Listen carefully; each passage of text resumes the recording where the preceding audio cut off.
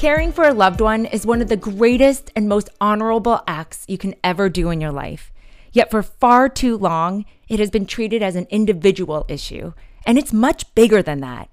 Family caregiving is the invisible backbone of our entire healthcare system and society, and we're experiencing a moment of time right now where we need to stop talking about the problem and instead make changes. It is time to act. And so this podcast is where we will bring a whole new type of care to life, and we call it I Am Not Alone Care. I have really vivid memories from watching my grandfather battle Parkinson's and the toll it took on my family. The gaps in the system were just so astounding, and that was 30 years ago. Jessica, you and I met just over 4 years ago, and in our first conversation, I realized every one of those gaps still exists. I know you're going through this right now. Yes, I am, for the second time, unexpectedly, with my dad, who's 82. And I'll confirm that all of the same gaps that you just talked about still exist.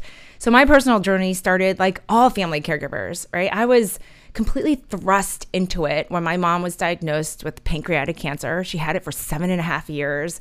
My parents ended up moving in with me, and I was thrust into that role of navigating all of her medical care, performing all the nursing duties. At that time, I was raising my 3 young kids. They were 10, 7, and 5, and I was working full time. But ultimately, I had to leave my job. There were no resources. My friends, my coworkers, even my family didn't even know how to respond. And here's the thing, and this was so eye-opening, is that I come from a family of doctors.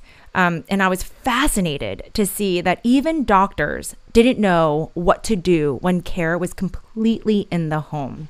It's so different, right? In the hospital, there's a structure of care. You have doctors, you have nurses, palliative care. People come to your bed, change it. Food is put right in front of your face. None of that exists in the home. Yeah, I mean, in the hospital, all of that is taken care of in a systematic way, but that structure just doesn't exist in the home. And what's crazy is that 90% of the care actually happens in the home.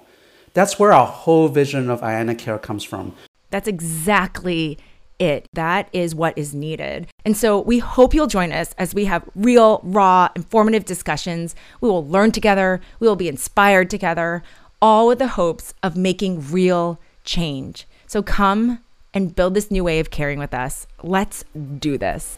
Let's do this.